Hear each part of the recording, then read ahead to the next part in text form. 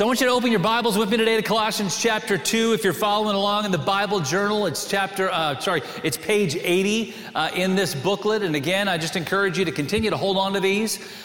When we finish up in a couple of weeks the book of Colossians, we will have walked through Galatians, Ephesians, Philippians, Colossians this fall. But I don't want you to take this book and toss it away. I want you to keep it, put it on a shelf. Put it alongside the Revelation booklet that we gave you this past summer.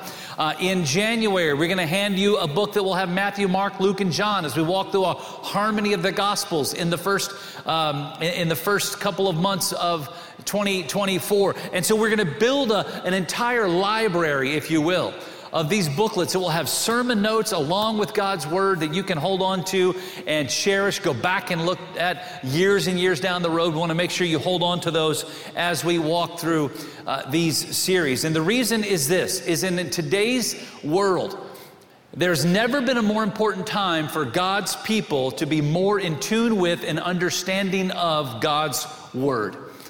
There are so many competing philosophies, so many challenging statements, so many different ideas and distractions that are prevalent in every area of society. It is so easy and would be so easy, even for the body of Christ, the Church of Jesus Christ, to get sidetracked, to get deceived, to get pushed off of center and begin to move away from the truth of God's Word. There's never been a more important time than today, than for us to know God's Word, to stand on God's Word, to read God's Word, to share God's Word, and to live according to God's Word than right now. And in light of that statement, that really is kind of what brings us to Colossians chapter 2. Because as I shared with you last week, Paul was writing this letter to the church at Colossae, a church he'd never visited. He'd heard a lot about them. He'd heard what was going on there. He was encouraged by a lot of the things that he was hearing. But he also recognized and he understood, he had been made aware of individuals and situations and people and ideas and philosophies that were beginning to kind of move into and kind of sneak into, if you will, the people of the church at Colossae. And so he writes this letter to just make them understand, don't move away from truth. And so I hope you can see kind of the connection between what it was so important for Paul to write to that church, that today we walk through and understand that ultimately what it was is that God, through the Apostle Paul, was speaking to that church, but speaking to this church. Because nothing is different in the church of Colossae than it is for the church of Thomas Road. Because where we are today, there are competing philosophies. There are people who would love for this church to change what we do and change what we believe and change what we stand on. There are people today that would love for this church to kind of, open our arms a little wider, not to people. We love all people, but to open our arms a little bit to different ideas of what truth is. And so that's why we are kind of really leaning back into in a more specific and a succinct way. We want to know God's Word, because today there are so many different things competing for the truth of God's Word. And so Colossians chapter 2 builds on what we talked about last week. You remember we talked about last week in Colossians chapter 1 that Paul gave us a couple of checklists, if you will, for the marks of the believer. He talked about how we must have faithfulness to Christ, faithfulness to His Word, faithfulness to His work. And we talked about the hope of glory that Christ is. We talked about who Christ is, the supremacy of Christ, the deity of Christ. And so today, Colossians chapter 2, which is, again, this letter was not written in chapters. When Paul wrote it, he wrote one letter. Later, it was split up into 4 different chapters. But as we kind of walk through, it's a natural kind of move into this next idea that we're going to study and walk through today as we understand what it really means to build our life on Christ. And so let's dig into the passage here. We're going to go to Colossians chapter 2. We're going to start with verse 1. And right out of verse 1, what Paul gives us, he gives us the definition of everything. Now think about that statement, the definition of everything. How many of you have ever been confused about anything in your life? Just raise your hand. Been confused about anything? Yeah. We're always confused about different things. Confused about so many situations and so many issues and so it is a natural thing for us to be confused. I mean, it is not weird at all. Have you ever tried to figure out how to do something to work on your car? Yesterday, in the last couple of days, I have this little ATV that I bought years ago, and it wouldn't start. And so I figured if it wouldn't start, I needed to go out and get a new battery. And so I went out and bought a new battery, and I brought that battery back, and I was really proud of myself, because like me and tools, it just doesn't, these things are not like each other. It just doesn't work together, right? And so I went and I took the battery out. It took me an hour. I had to FaceTime my son Jonathan and say, Jonathan, what do I do with this? And so he told me which tools to use and how to get it. And number one, I actually had the tool. I was pretty proud of myself. I went and I dug through my garage and I found the tool that I needed. And so he told me what to do. I was able to get the battery out. I was able to get the battery in. I put it all back in. I locked it all down, battened it down, and realized it was the wrong battery. So then I had to go and pull it back out and go back and get another battery and come back and do all that again. I was confused. Well, like while I was confused in that, there are so many of us that are also confused in this thing called the Christian walk. Colossians chapter 2 is a picture of how you can understand what it really means to walk in Him, to build your life upon Him, to get beyond the confusion that is so prevalent and so regular that we can actually understand what it means to follow Christ. So let's go here to the definition of everything. And what a great statement. Verse 1. Paul says, for I want you to know what a great conflict I have for you. Now what he's really saying is like what an internal battle I have for you. The internal battle, we're going to read it here, is like he's encouraged by what he's hearing, but he's worried about what he's also hearing that is going to happen. I want you to know what a great conflict I have for you and those in Laodicea, and for as many as have not seen my face in the flesh. In other words, I've not been there. We've never met, but I'm concerned for you. That their hearts, talking about you, that their hearts may be encouraged, being knit together in love and attaining to all riches of the full assurance of understanding, to the knowledge of the mystery of God, both of the Father and of Christ, in whom are hidden all the treasures of wisdom and knowledge. Now, this I say, lest anyone should deceive you with persuasive words. For though I am absent in your flesh, in other words, I'm not there, yet I am with you in spirit, rejoicing to see your good order and the steadfastness of your faith in Christ. Now, I want you to get out a pen. If you don't already have one, if you're following along on a phone or an iPad, cool. Get ready to highlight some stuff here. I want you to circle some stuff, underline some stuff, because there's some important statements here we need to get. Because if I'm going to give you the definition of everything, and you say, well, what's included in everything? Everything. If you want to figure out like how you can really kind of be in locked sync with what God wants you to do in your walk with Him to build your life upon Him, I'm going to give you the definition of everything, and it's not for me because that would be useless. This comes from the Apostle Paul under the inspiration of the Holy Spirit, and here right out of the gate he says this, a couple of things. Number one, that your hearts may be encouraged. In other words, God does not want defeated Christians. God does not want discouraged Christians. He wants Christians, followers of Christ, who their hearts are uplifted and they are encouraged. Now, when you go in and study the original Greek in Paul's writings here, he's not talking about that their hearts may be encouraged because they were in a rough place. It's not like they needed to be, someone needed to cheer them up. They weren't like that. What he was saying is like, hey, I want to continue to make sure that you have a heart of joy in everything that you do. And that is the first step to understanding, like getting through the confusion, getting through the challenge of following Christ, of walking through this ever-changing landscape of our culture, is that we need to understand we must have a life and a heart that is encouraged. That every single day when you wake up, one of the first things that run through your mind is, I can't believe God loves me so much. That I can't believe that God loves me so much that He gave His only Son, Jesus, who died for me and rose again for me. And though I can never work my way to heaven, that God actually wants to spend eternity with me. Think about those words for a minute. The God of the universe, the God that we read about in the Bible, the God who created everything that there is, He loves you so very much, He wants to spend eternity with you. Now, if that doesn't encourage you, then you can't be encouraged. If that doesn't lift your heart, then you can't have your heart lifted because God loves you that much. What an amazing statement. So that's the first statement. Underline it out of verse 2, that their hearts may be encouraged. But then how do we do that? So how do we make sure that our hearts are encouraged? Well, again, verse 2, the next statement, be knit together in love. And this is a kind of a throwback to Matthew chapter 22. And as you know, Jesus was asked the question, what's the most important commandment? What did Jesus say? To love the Lord your God with all of your heart, soul, mind, and strength, right?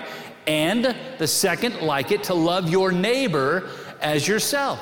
He wants the body of Christ to be knit together in love. He wants the body of Christ to truly love one another in this room.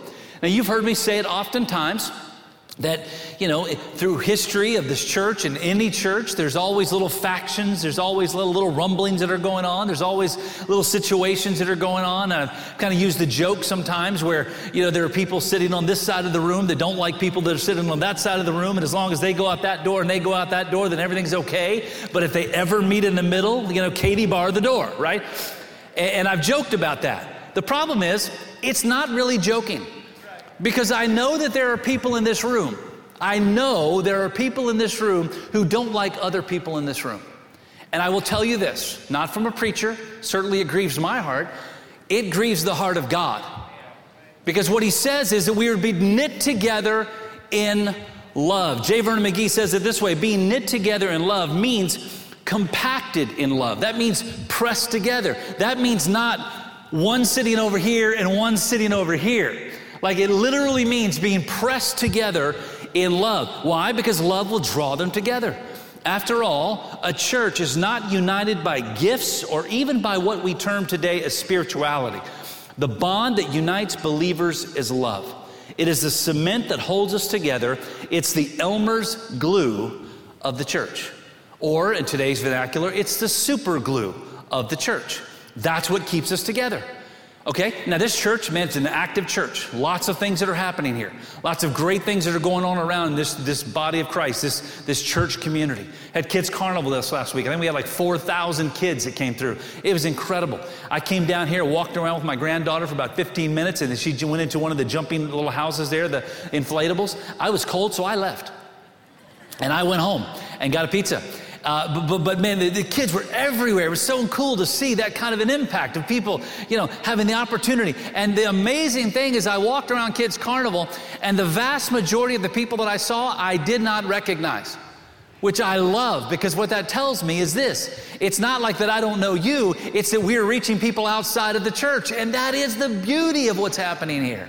We sit here and we see all of the great things that are taking place, the lives that are being changed, the studies that are going on, the impact that is happening in so many different ways, in so many different places, and recognize and understand that while all of those things are great and all of those things are awesome and all of those things are programs and they're activities, they do not bond the church together. What bonds the church together is love for one another, of recognizing what Jesus said, to love your neighbor as yourself.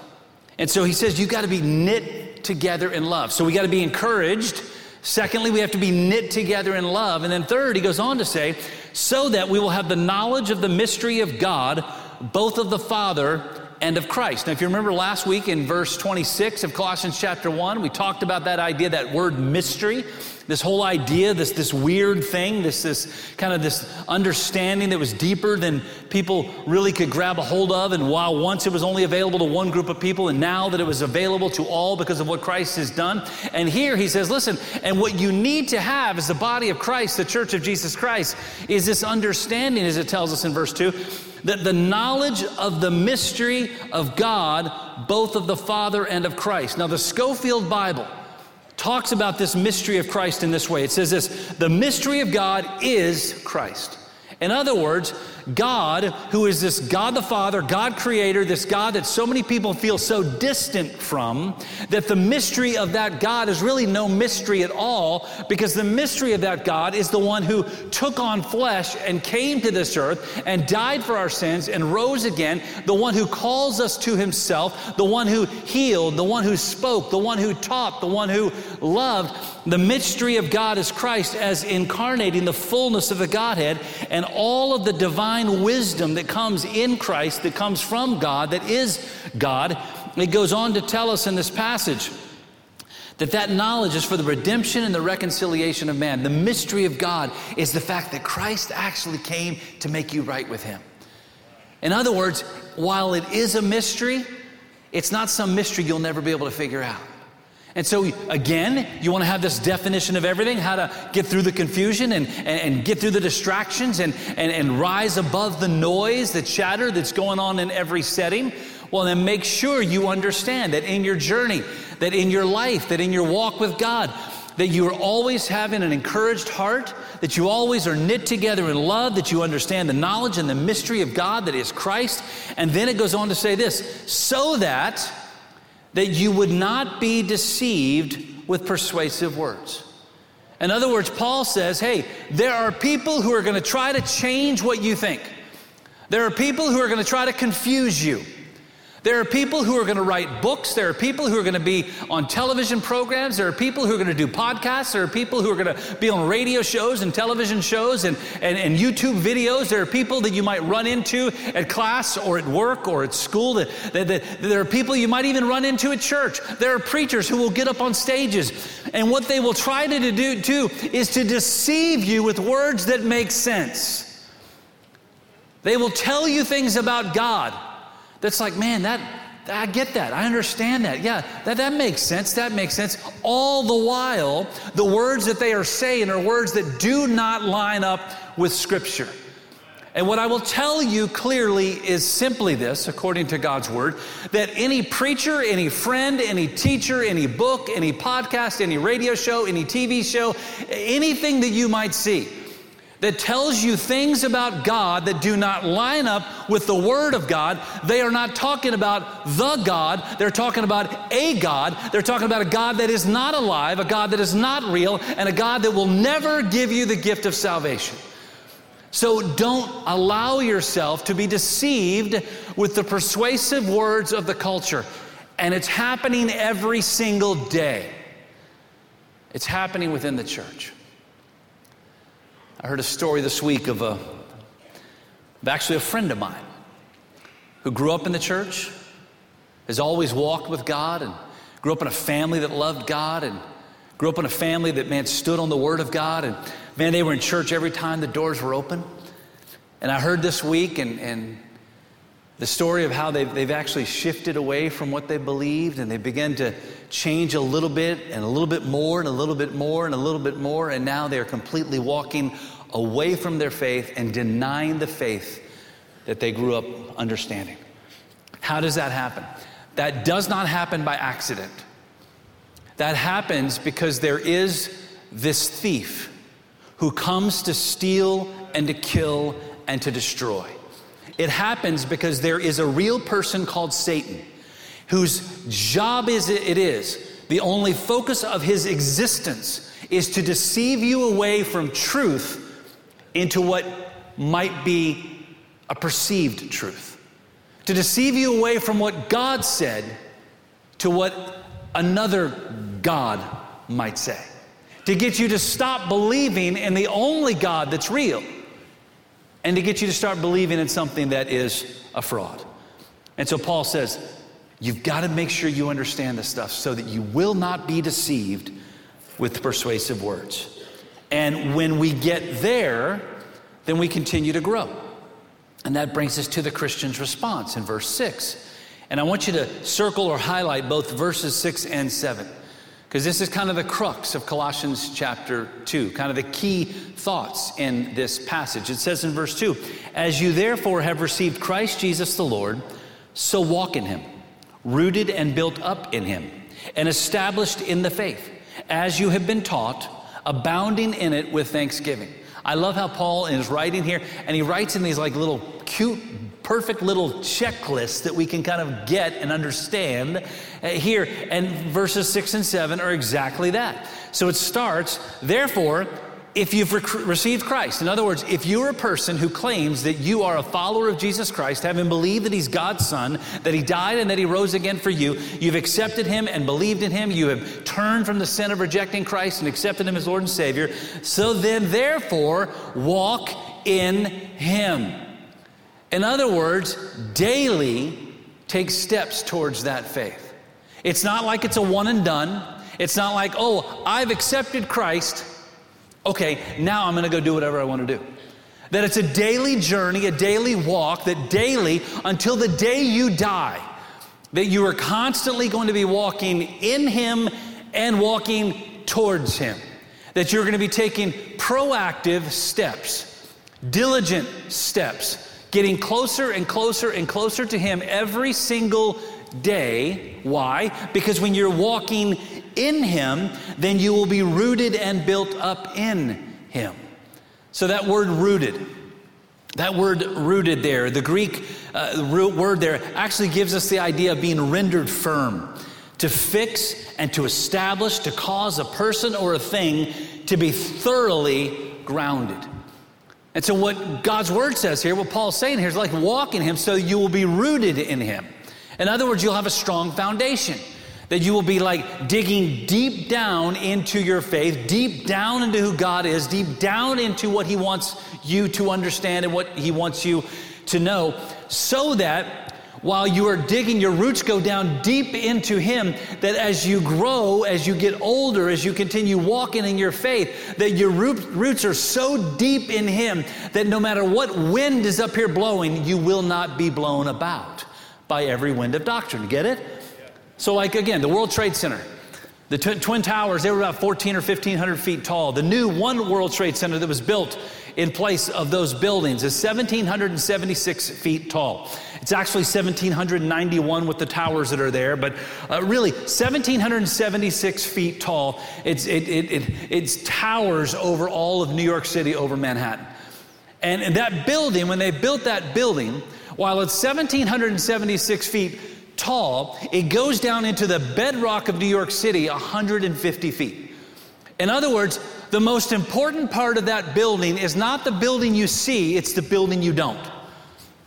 Because if it did not go down 150 feet into the bedrock of Manhattan, then what would happen is that any time the wind would blow, that 1,776-foot building would fall over. You see, the most important part of that structure is a part of the structure that will never be seen by human eyes. It will never be visited. It will never have people going by and taking pictures in front of or, from it or by it or around it. No. It's a part that's in the dirt, it's in the ground, it's in the rock. You'll never see it. But if it were not there, that building would not stand. If you go to Kuala Lumpur, Malaysia, and you go to the Petronas Towers that were the tallest buildings and structure on the face of the earth from 1994 to about 2005. If you visited that structure, Twin Towers, the bridge in between, you've seen it in movies and different things. And you recognize that while that building is about 1,500 feet tall, the incredible thing is that while it's 1,500 feet tall, because of the ground around it, because of the unsettled land that it's built upon, that the foundations, the structure of that building go down into the ground 400 feet. So almost a third of the building that you see above ground is underground to keep the part that's above ground from crashing down. So you see the illustration here, right? You get the picture. I don't need to explain it to you. The more that you dig your life down into the foundation of who Christ is, the stronger your life will be. The deeper you go in your faith, the stronger the person that people will see will be. In other words, that is what Paul is telling us here, is that we must understand that we would walk in Him so that we will be rooted in Him. Like that every single day we're digging a little deeper. Every single day we're going a little further. Every single day we're building more and more and more foundation so that we will be stronger as we grow, stronger as we lead, stronger as we serve, stronger as we get older in life. That we must root. Why? Because when we root further and further and deeper, then the next part, that we will then be built up. In other words, the height of your destiny with God is clearly dependent on your depth of your knowledge of God. You will only go as high with Him that you have gone deep in Him. So don't ever sit there and expect, like, man, I'm going to do great things for God, but never actually building the foundation with which is required. Don't ever sit back and think, man, when I get out of college, young people, when I get out of school, man, I'm going to go out, man, I'm going to change the world. And while saying that, you're not doing anything to dig the foundations necessary to get you there. Because you can have the greatest of intentions, you can have the greatest of ideas, you can have the most amazing plans, but if you are not rooted in Christ, those plans will fail. Now here's the sad part. They usually don't fail right away. They usually fail a little bit further down the road. And the reason they fail a little bit further down the road is because Satan wants to use that to destroy more and more people. We've all seen pastors who have fallen. Great pastors who've written great books, who've preached great sermons, who've done great things. And we think, man, they're awesome, they're incredible. And then we hear the stories behind the story. And then the story breaks of how they were a fraud, a hypocrisy that was so rampant in their ministry. And you sit back and think, how could that happen? Here's how it could happen. Because they were building up without rooting down. So don't ever allow yourself to build up unless you have first dug deep. And that's what Paul says here. Rooted and built up in Him and established in the faith, as you have been taught, abounding in it with thanksgiving, always being thankful for what God has done. Max Anders says it this way. He said, we've got to take it step by step, day by day. We're to conduct our affairs in conscious submission to the Lordship of Jesus Christ. Life is a journey, and we are not expected to sprint through it. We are just to make steady progress, a slow walk, day by day. And so he tells us clearly, this is our response. Verses 6 and 7. This is what we must do. And so the reason we do that is so that we don't get sidetracked. Look at verse 8. Beware, lest anyone cheat you through philosophy and empty deceit, according to the tradition of men, according to the basic principles of the world, and not according to Christ. For in Him dwells all the fullness of the Godhead bodily. And you are complete in Him, who is the head of all principality and power. In Him you were also circumcised with a circumcision made without hands, but putting off the body of the sins of the flesh by the circumcision of Christ. That's it, by the cross of Jesus Christ. We have been made right with God with what Christ has done. Buried with Him in baptism, we experienced that this morning, in which you also were raised with Him through faith in the working of God, who raised Him from the dead. And you, being dead in your trespasses and the uncircumcision of your flesh, He has made alive together with Him, having forgiven you of all trespasses, having wiped out the handwriting of requirements that was against us, that's the law, which was contrary to us, and He has taken it out of the way, having nailed it to the cross, having disarmed the principalities and powers. He made a public spectacle of them, triumphing over them in it. And so here Paul gives this other statement, like, stay away from legalism. Now, that's not the legalism, the idea like, you can't listen to this and you can't do this and you can't have hair over your ears and you got to wear a tie. That's not the kind of legalism he's talking about. He's talking about the kind of legalism that made them think that it was Jesus plus something to find salvation. We've talked about this a lot in the last couple of months. That Christ died, and yes, He rose again, but you still have to go back and follow the law. Yeah, but you still have to go back and do what Moses said, the Mosaic law in the Old Testament. You've got to do all that stuff. He's saying, no, you've been set free. You've moved beyond that. So don't allow yourself to be cheated through these empty deceits that are according to the tradition of men, rules and legalism, according to the basic principles of the world, and not according to Christ. What a powerful statement. In other words, all those things Christ has fulfilled. Christ has done away with because of what He's done once and for all. In verse 9 it says, for in Him, Christ, dwells all the fullness of the Godhead bodily. In other words, in Christ is everything that you need.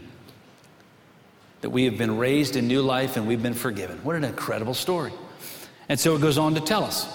And this picture, so we don't get sidetracked.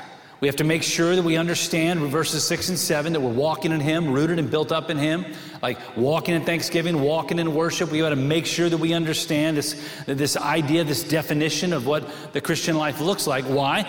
So that we can understand, according to this rest of this passage, how we have been set free. Look what it says in verse 16. So let no one judge you in food or drink, or regarding a festival or a new moon or a Sabbath. That has to do with, again, the Old Testament law, the legalism that was there, which are a shadow of things to come, but the substance is of Christ. Let no one cheat you out of your reward, taking delight in false humility and worship. That's hypocrisy, worship of angels, intruding into those things which he has not seen, vainly puffed up by his fleshly mind, and not holding fast to the head, to God, from whom all the body, nourished and knit together by joints and ligaments, grows with the increase that is from God. Therefore, if you died with Christ from the basic principles of the world, why, as though living in the world, do you subject yourself to regulations? In other words, go back to the letter of Galatians. Like, why do you want to go back to that way of thinking when Christ has set you free? Verse 21. Do not touch, do not taste, do not handle. He's kind of using this phraseology that a lot of the Pharisees would use, which all concern things which perish with the using, according to the commandments and the doctrines of men. These things indeed have an appearance of wisdom in self-imposed religion, false humility, and neglect of the body, but are of no value against the indulgence of the flesh. Go back to verse 20. This is the key. Therefore, if you had died with Christ from the basic principle of this world, as though living in the world, do you subject yourselves to regulations? Warren Wiersbe says it this way. This then is the main theme of Colossians. All the believer needs is Christ. Man-made systems and regulations seem very spiritual, but they are merely worldly principles.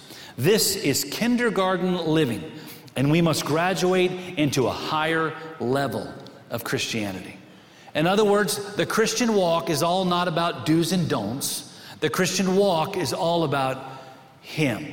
So let me give you 3 quick statements on how we can apply Colossians chapter 2 to our lives, okay?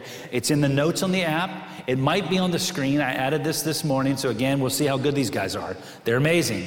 Might be on the screen. If not, just write it down. The first one is this. Don't miss the promise of tomorrow by being distracted by today. Don't miss the promise of tomorrow. Hey, look at this. These guys are awesome. Don't miss the promise of tomorrow by being distracted by today. We go back to verse 3. Why? Because in Him, Christ, are hidden all the treasures of wisdom and knowledge. Do you get that? Everything you need to know about life and living is found in Christ. Everything you need to know about business and school is found in Christ. Everything you need to know about relationships is found in Christ. In Him are hidden all the treasures of wisdom and knowledge. So don't miss the promise of tomorrow by being distracted by the things of today. Number 2, don't let the joy of following Christ be clouded by the task of following rules. In other words, don't let legalism take the joy of following Christ away from you. Go back again to verse 17. The rituals which are a shadow of things to come, but the substance is of Christ. In other words, it might have a little bit of spirituality shaken in. It might look a little bit like what it means to be a follower of Christ, but it's a shadow of things to come. It's not the real deal. It's not exactly what Christ intended. And so it said, don't let the joy of following Christ be clouded by the task of following rules. Now, here's what I know. There are some people in this room, both young and old, that are sitting back thinking, yes, because now I can go do whatever I want to do. Because I can't let the promise of tomorrow be clouded by following rules. And you're sitting there saying, I know the first rule I'm going to break. This is awesome. This is great. I know what I'm going to do. I'm going to live however I want to live. Remember when I told you there were 3 things I was going to give you to how to apply this? Here's the third. Because the third deals with that very thought. The third one is this. Don't miss the hope of tomorrow because of the temptations of today. In other words, following rules will not save you. But once you are saved, it better change the way that you live. It definitely changes the way we walk. Following Christ does look different than the world. There are too many Christians today who will claim the liberty and the grace and the freedom that comes through Christ to then go out and to live exactly the way the world lives because we've been set free. We have liberty, we have freedom, we have grace that comes from Christ. Therefore, I can do whatever I want to do. When you believe that, you are not believing the truth of God's word, you're believing the lies of the devil. Satan wants you to believe that you have been set free, so therefore I can do whatever I want to do. God's word says different. Look what it says in verse 19. Let no one cheat you of your reward, that's verse 18, verse 19, and not holding fast to the head, from whom all the body, nourished and knit together by joints and ligaments, grows with the increase that is from God. That statement, holding fast to God. You cannot hold fast to God while holding fast to the world. You cannot hold on to Him while you're holding on to the past. You cannot hold on to the promise of tomorrow while you are gripped by the temptations and the sin of the here and now. So we've got to make sure we don't miss out on that because we're tempted in this. Arthur Creeth Davis said this: I felt that if something spectacular in my Christian life was not transpiring, my faith was weakening. As a result, I missed most of what was going on in the valleys, waiting to get back to the mountain.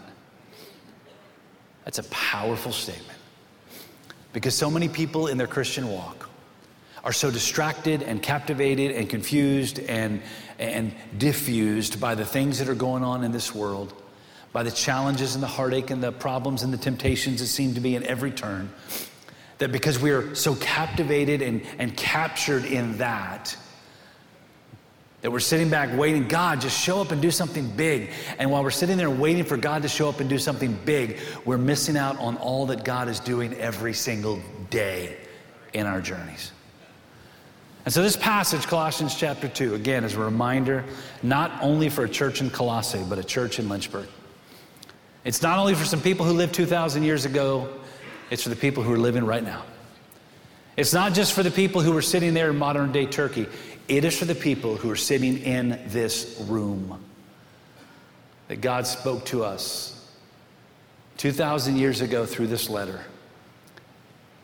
And He said this: dig deep in your faith so that you can go big in your service. Let's pray. God, thank you for the encouragement that we find in your word. Lord, today we are all walking through a time and in a culture, Lord, that we know is so confused, a culture that is so corrupt, a culture that is redefining truth daily.